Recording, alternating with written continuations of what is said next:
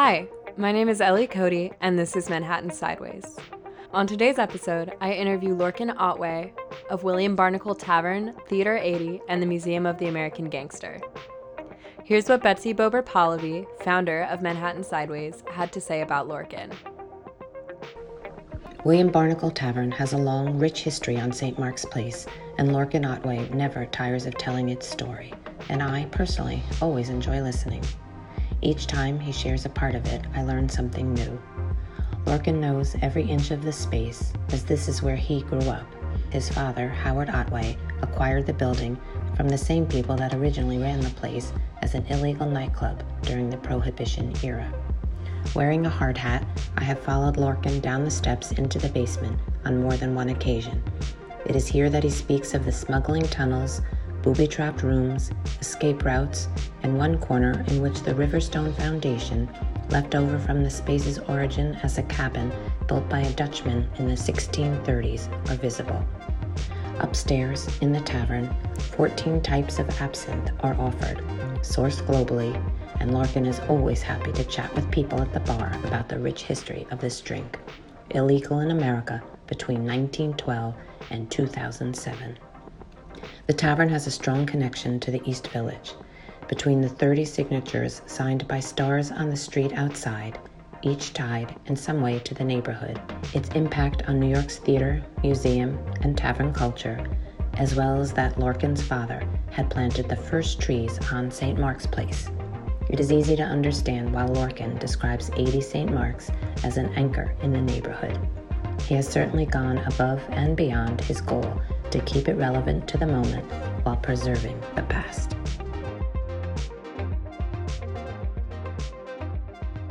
If I could just start by having you introduce yourself and telling me the name of the place where we are right now. I'm Lorcan Otway, and we're at historic 80 St. Mark's, which is made up of Theater 80, William Barnacle Tavern, and the Museum of the American Gangster. Can you please tell me about your connection to this place and about your father's background in theater and Hollywood? Dad comes from a family that has been involved in theater since the 1660s, 1670s. The first that we know of in our family that was in theater is Thomas Otway, who was a playwright. And Dad was conceived in Belfast during the Anglo-Irish War. His family are Anglo-Irish, so as Dad used to say, we were too Irish for the English and too English for the Irish. We're related to, for example, Sir Roger Casement, who was hanged for his part in the 1916 uprising. So the family felt it was a good time to leave and went to Canada for a short time, and then Dad was brought to the U.S. as a child. He had an argument with his dad when he was 13, ran away from home, began digging coal. Dad then went from coal mining. At 15, he went into theater as a young actor, and he also was by then a published writer at 15. During World War II, my dad was a pacifist, and he joined the Morris Evans G.I. Hamlet, which is where he met a number of his later connections in theater. Brian Ahern, Teek DaCosta was in that. And so he wrote a couple of novels and had just finished a play and was looking for the proper place to stage his play. And he wandered into this place and met Walter Scheib, who was the front man for the gang that ran it during Prohibition as a speakeasy. My father walked in and said, "I'd love to build a theater here, but no one's going to loan me the $64,000 to buy it." And Scheib said, "Oh, I'll loan you the money." What Dad didn't realize is that there was approximately $12 million hidden in the basement. So he was looking for a patsy. He was looking for somebody who would own it for a short period of time, lose it back to him, and then he could open up the safes. And if his boss turned up, he could blame the short-term owner for the loss. But luckily, as Dad and I were excavating the theater, we found the two hidden safes, which when he called Scheib and said, "I'm too curious to leave these safes closed, but I'm too cautious to open them without you." So, did he have any idea about the background of the theater at that point? By that point, we knew that to the extent that he had worked in the speakeasy, that Scheib was, as they say, mobbed up. And Dad became very cautious of Mr. Scheib. He had said to me that he wanted Scheib here when he opened the safes because if there was nothing in them, there was no way to prove it to Scheib. And if there was, Scheib would have never believed that he didn't take something for himself. So Walter showed up with a safecracker saying that he had forgotten the combination of the safe from 1933 to 1964. And for the next few hours in the middle of the night, Scheib and the safecracker crouched over the safe while he tried to work the cylinders. And finally, the safe opened, and it was a complete Geraldo Rivera moment. If you remember the Al Capone vault, it was completely empty. So Scheib looked a bit downcast at that point and said, well, let's just make sure we'll peel the bottom of the other safe, which is the quickest way in. So he turned the safe over. He cut through the bottom of the safe with a cold chisel. He started pulling out newspaper-wrapped bundles of $100 gold certificates. And we found $2 million in gold certificates. And Scheib took the money, didn't give us a dime, by the way. We still owed him the $64,000. And he built the Promenade Hotel. Well, in Florida, in Miami, which is still there. What happened was Dad then did go bankrupt and went into hiding because he was afraid that Scheib was going to come and break his legs for falling behind in the payments. As it turned out, Scheib, according to the Scheib family, had really lost interest in the building because he found what he was looking for. So he gave my dad something of a grace period, and during that period, You're a Good Man, Charlie Brown opened, and we were able to pay off the mortgage. So it all worked out for the best at the end. So let's talk about Scheib a little bit and who his bosses were. He was a compact, short, tough little guy, and he worked for a Bavarian bootlegger by the name of Frank Hoffman, who had been a curb trader. And Hoffman had fled the days before the beginning of World War I so that he wouldn't be included in the Kaiser's draft, and expected that he would be welcomed in when he came to America. But he came at a time when there was really heightened anti-German feeling. So he found himself working in the snow and the heat and the rain out in front of the stock exchange selling penny stocks. Prohibition came around and he realized that there was a better way to make money. So he and a fellow named Bill McCoy, who was a New England boat builder, came up with the idea of a line of ships that were registered in Canada selling alcohol just in international waters, just beyond the U.S. Boundaries. And at first, they weren't breaking the law. They were selling in international waters to fast boats that were built by McCoy. But as things progressed, they realized that the system was working, so they opened this place and began not only selling directly as a nightclub, but this was kind of a distribution point. So they were making approximately $1 million a week during Prohibition for 13 years. And that was Hoffman. Hoffman, yeah. Hoffman and McCoy? Bill McCoy. Bill McCoy. And so Scheib was the public face. So Hoffman comes into the story in 1922. Okay. This was the main street in Klein-Deutschland, Little Germany. And the building had been owned by a number of individuals and Jewish organizations. Hoffman, who was a Bavarian, this would have been a neighborhood natural for him to know well and develop. And it was also the center of the tough Jews of the Lower East Side.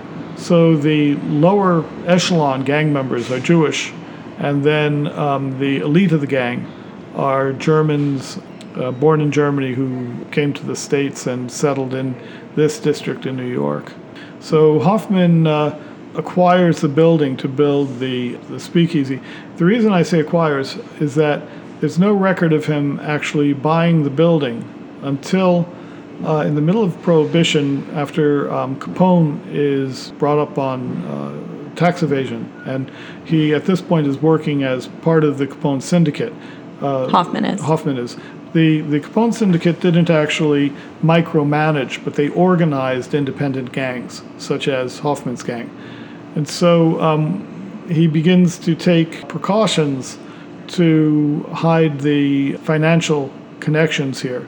And he takes out a massive number of mortgages on the same day, where they're demand mortgages. Minutes after they get the money, they give the money back. And so for a police force where the head of the police force has a sixth grade education and the average cop is semi-literate, it was enough to create a paper trail that they just would not consider Couldn't parse. following. Yeah. Policing at that time was you wanted to catch the fellow in the act rather than spend time developing a paper case. So just to clarify, Hoffman, in taking out the mortgages, was trying to cover his connection to Capone? Exactly. Well, trying to cover his connection to ownership of the building here. Okay. And in fact, for example, two of the corporations, Rita Holding and Rio Realty, Hoffman is the chairman of the board of both, and his wife is the secretary. During this period at the buildings department, there is what they call the e-cards. Every time there is a change made in a building,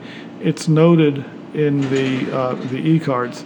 Our file from 1958 back simply holds a letter from the city council during Prohibition saying, don't bother to inspect, everything is fine.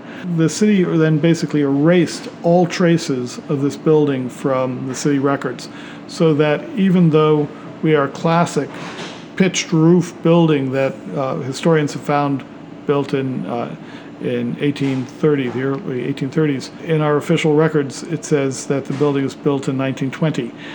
Interestingly enough, they picked Prohibition as the date for saying when the building begins, as they are creating a new identity for the building in the 50s, when they're trying to make up for the fact that the city government was very involved in hiding the crimes that were going on here.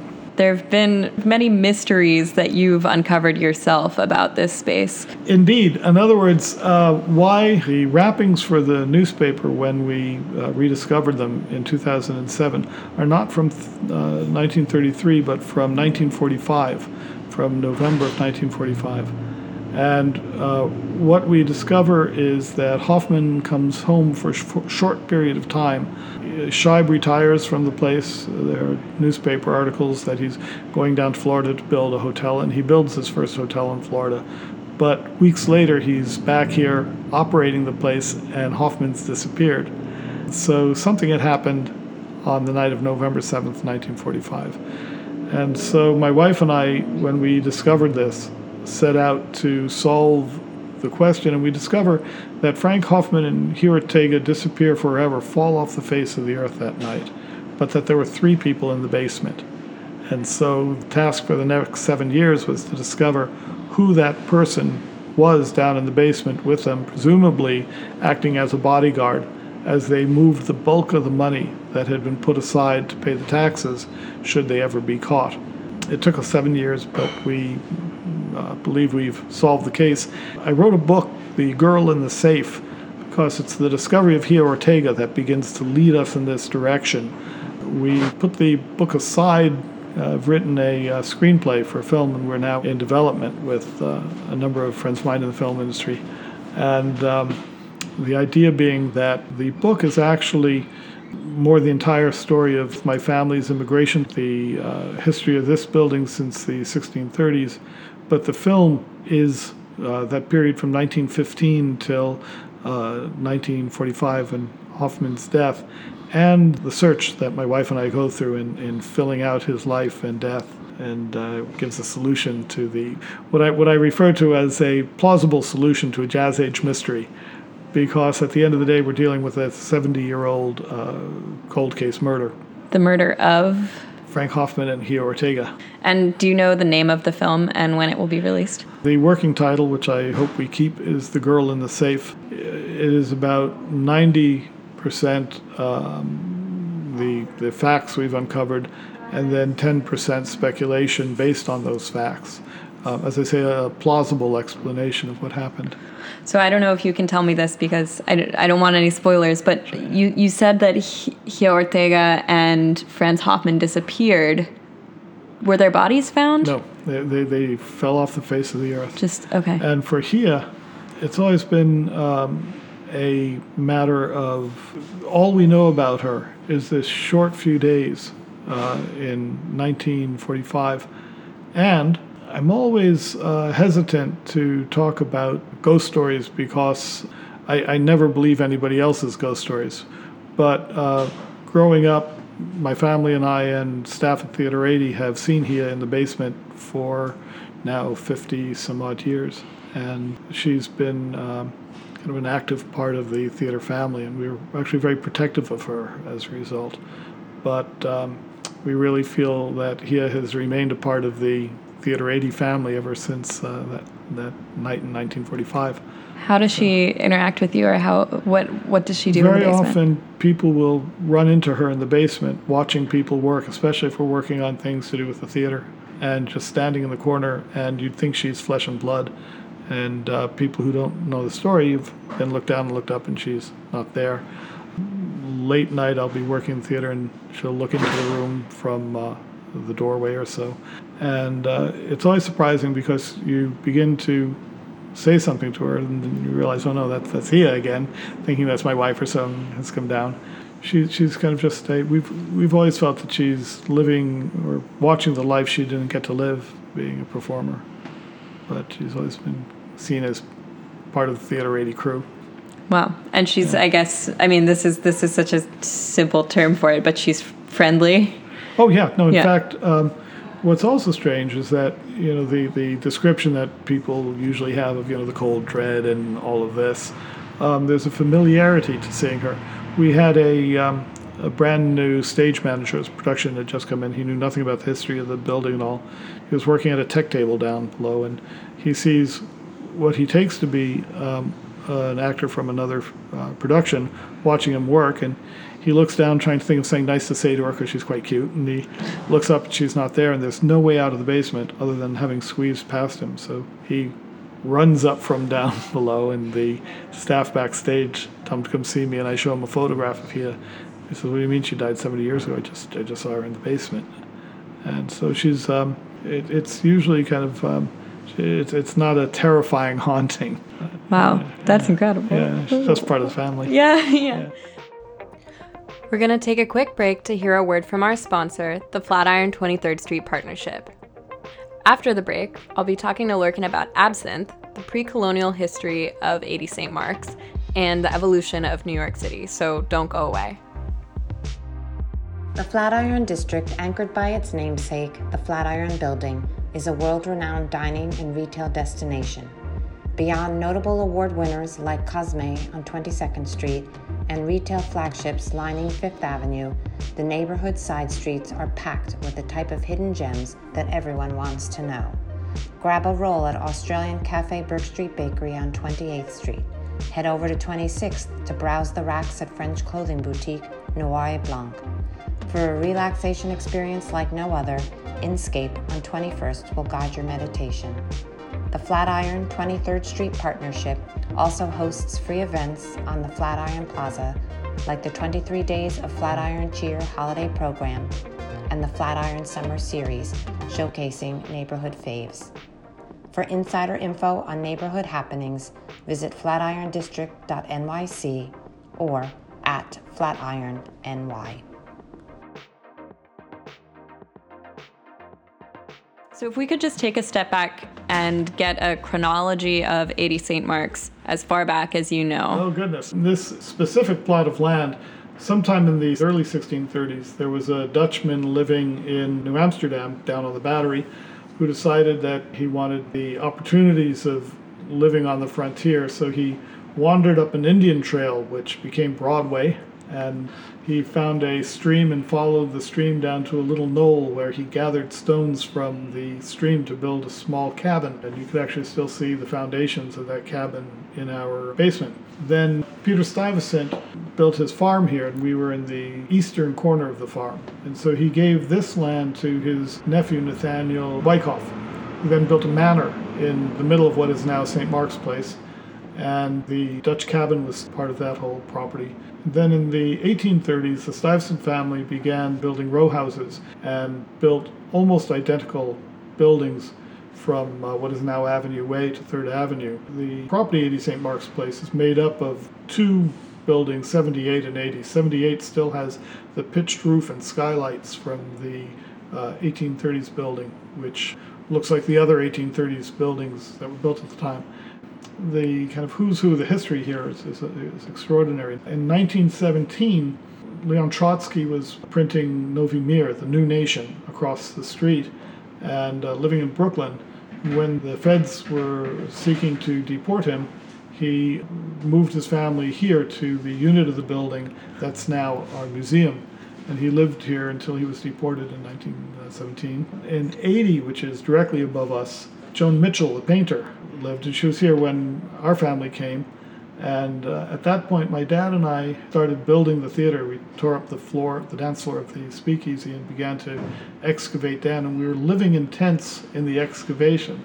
And Joan Mitchell took pity on us and moved up the block, and we moved into Joan Mitchell's studio. In 1939, Frank Sinatra began his career as a singing waiter here. When we built Theater 80, Your Good Man Charlie Brown opened and launched the careers of Bob Balaban and Gary Berghoff. Gary Berghoff got the role of Radar in MASH because Otto Preminger came to see him in Your Good Man Charlie Brown here and told his brother about him, who made the movie MASH. One of our ushers, who, when I was a young teenager, I was the immediate supervisor of, I was the house manager, was an NYU student named Billy, who had a dangerous sense of humor and grew up to be Billy Crystal. We haven't yet spoken about the absinthe. Oh, absinthe, yes. Back in 2007, absinthe was legalized. It had been the victim of the French wine industry. After the 1860s blight, it became the national drink of France. And so when the French wine industry was trying to take the market back from the working class that were producing absinthe, and of course the wine growers, were the estates, they began a worldwide war on absinthe, claiming that it was a hallucinogen. In fact, it's a mild antibiotic and muscle relaxant. But it's also very, very high proof. So people were, I will be the first to say, people were drinking much too much absinthe when you were drinking it instead of wine. But that year that it was legalized, we began carrying those absinthes that were available. We now have, at any given month, somewhere near 14 absinthes that we serve in a very traditional way. Most bars want to throw the drink in front of you and get on to the next person as quick as they can. It takes about a minute or two to properly serve a glass of absinthe. So we caramelize the sugar, we louche it slowly. Part of getting ready to drink a sipping drink is the slow and proper presentation. And we are also now introducing mead. We have a cranberry mead, we have a oatmeal and raisin mead. So we think in these times that people are becoming more aware of the Vikings and the Game of Thrones. Yeah, Game of Thrones. It's one of the oldest alcohols on earth. What drew you to stay involved in this space in 80 St. Mark's? Because it was your dad's project. Right, and certainly at any point, any one of us could have sold out for enough not to work again. But my mother and I especially were dedicated to the idea that we weren't simply, this wasn't a way of just keeping a roof over our heads, but that this was part of the artistic patrimony of New York. And this was an anchor in the neighborhood. When we first built Theater 80 in the 60s, the jazz age was quickly dying a slow death. And St. Mark's Place looked in the summers the way the Bowery did, with tons of broken glass shimmering on the sidewalk and no trees. And my dad planted the first trees on St. Mark's, and the downtown theater movement grew up around establishing a successful theater.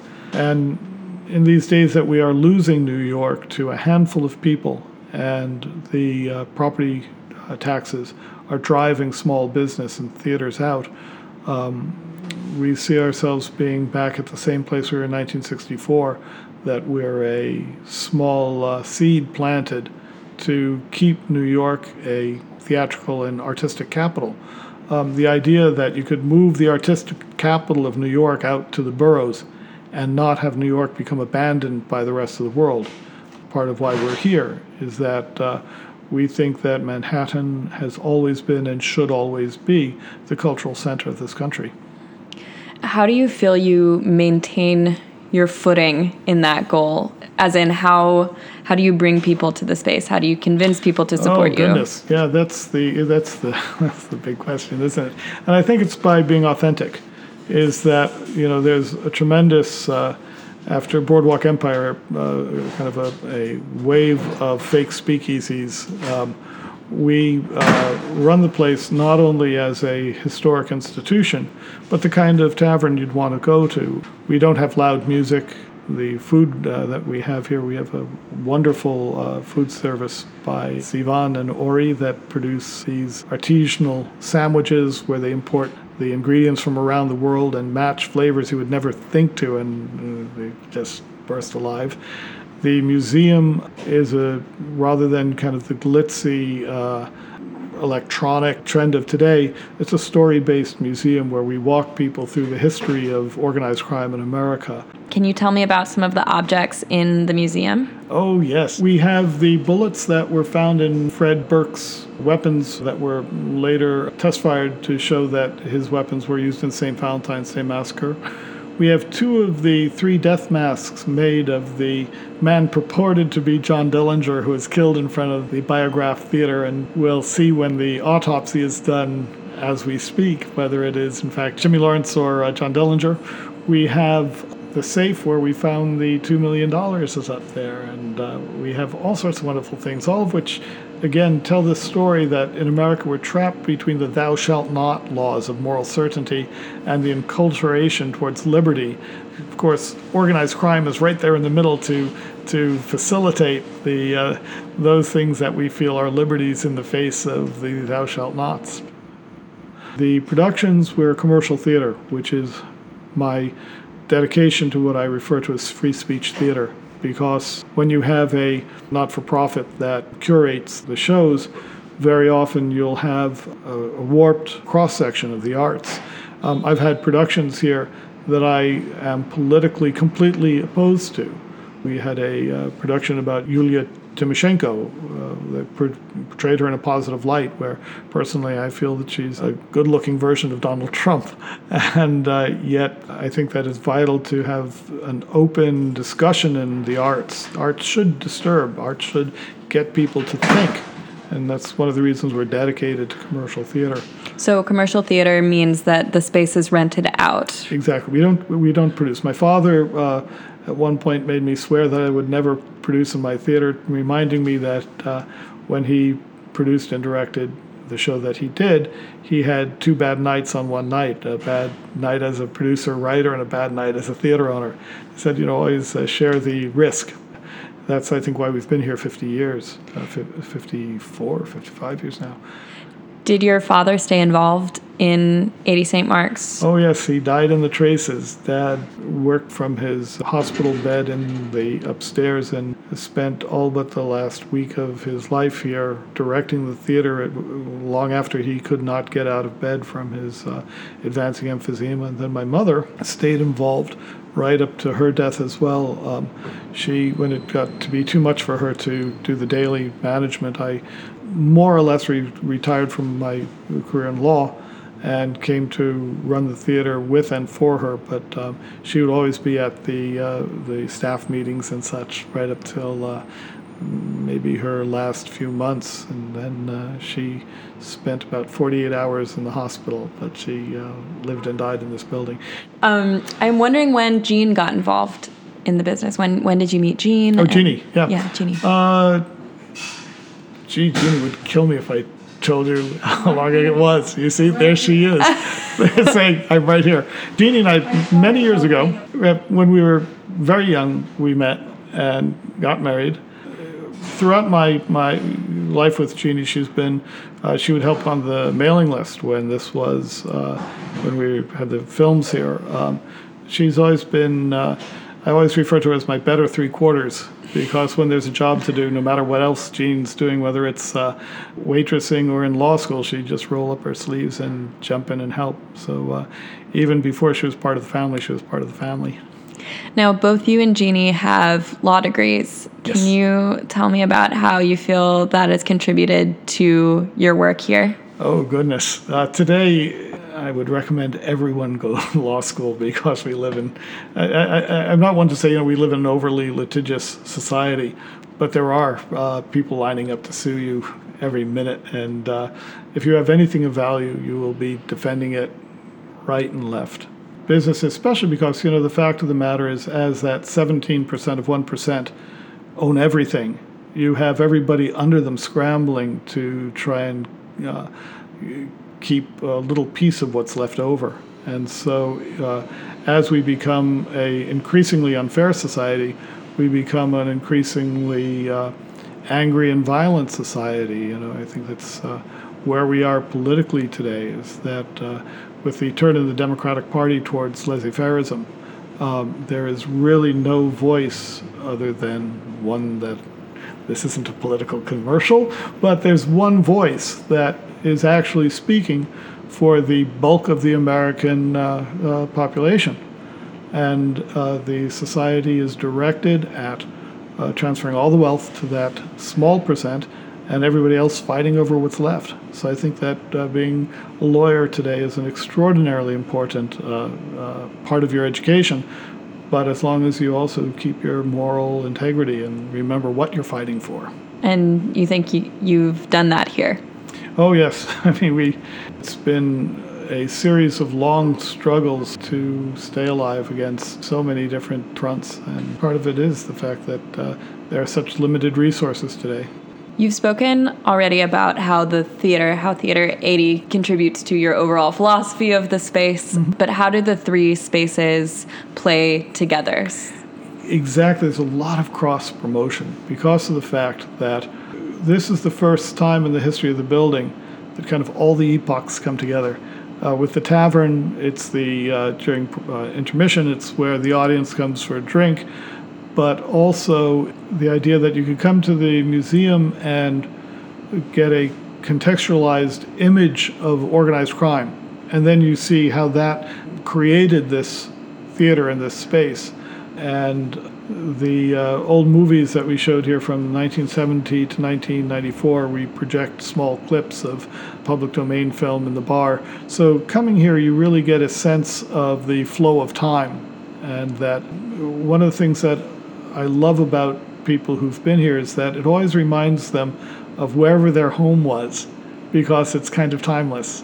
And we're very careful about the advertising that we have here. Everything from our posters for mead that say, party like it's $13.99.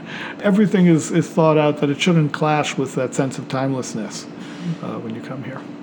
Okay, I have two things in mind. First, I want to ask how you've seen New York change over the time that you've been here, and then how the business has responded to that change. Yes, in a word, New York has been stolen from the people that built it. There was a wonderful little book called St. Mark's Place is Dead, which says that basically every generation has felt that the demographic change is an end to St. Mark's Place, and yet where I disagree with her is that she holds that the dissatisfaction of this generation is just another chapter in that story. This is the first time where instead of a new community emerging and being part of the painter's palette that is New York, of many cultures learning from each other, contributing to each other, and keeping alive the core of their cultural experiences, you now have a small group of people that own the entire city. And so, for example, when we met with Gail Brewer in a meeting of small businesses, and it was 30 some of us who have held on against the odds and against all reason.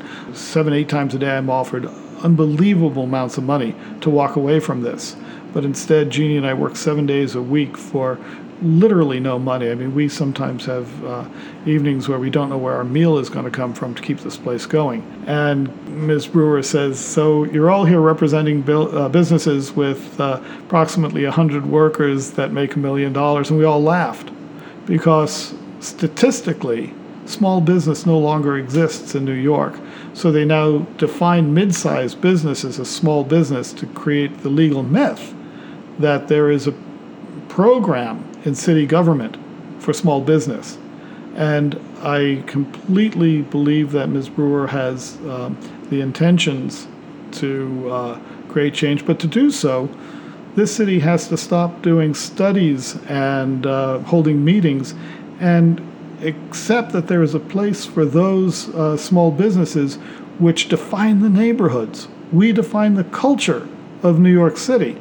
And because at the end of the day, wealth doesn't trickle down. We've seen that poverty trickles up. As Amazon becomes the only place to buy things in this country, Lord & Taylor closes. And so you're seeing an upward surge of poverty instead of a downward trickle of wealth. And that has to stop. And so I see us as not only being part of a cultural expression in some place where, Fodor's has named us as one of the 8 things to see in America, because it's, you come and you see the sidewalk stars and you have the museum and all, but it's more than just that. It's a political statement, which is that the culture of a country comes from those who produce it, not those who purchase it. So in many ways, I'm a folk musician. Our family gathered ballads for generations on my father's side.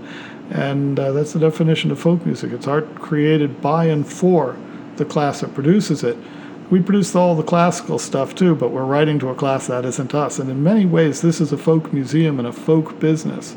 And so that's what we're doing. I think that's why people are so comfortable here, is that there are no pretensions.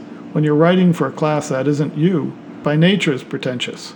Whereas folk culture is authentic by definition.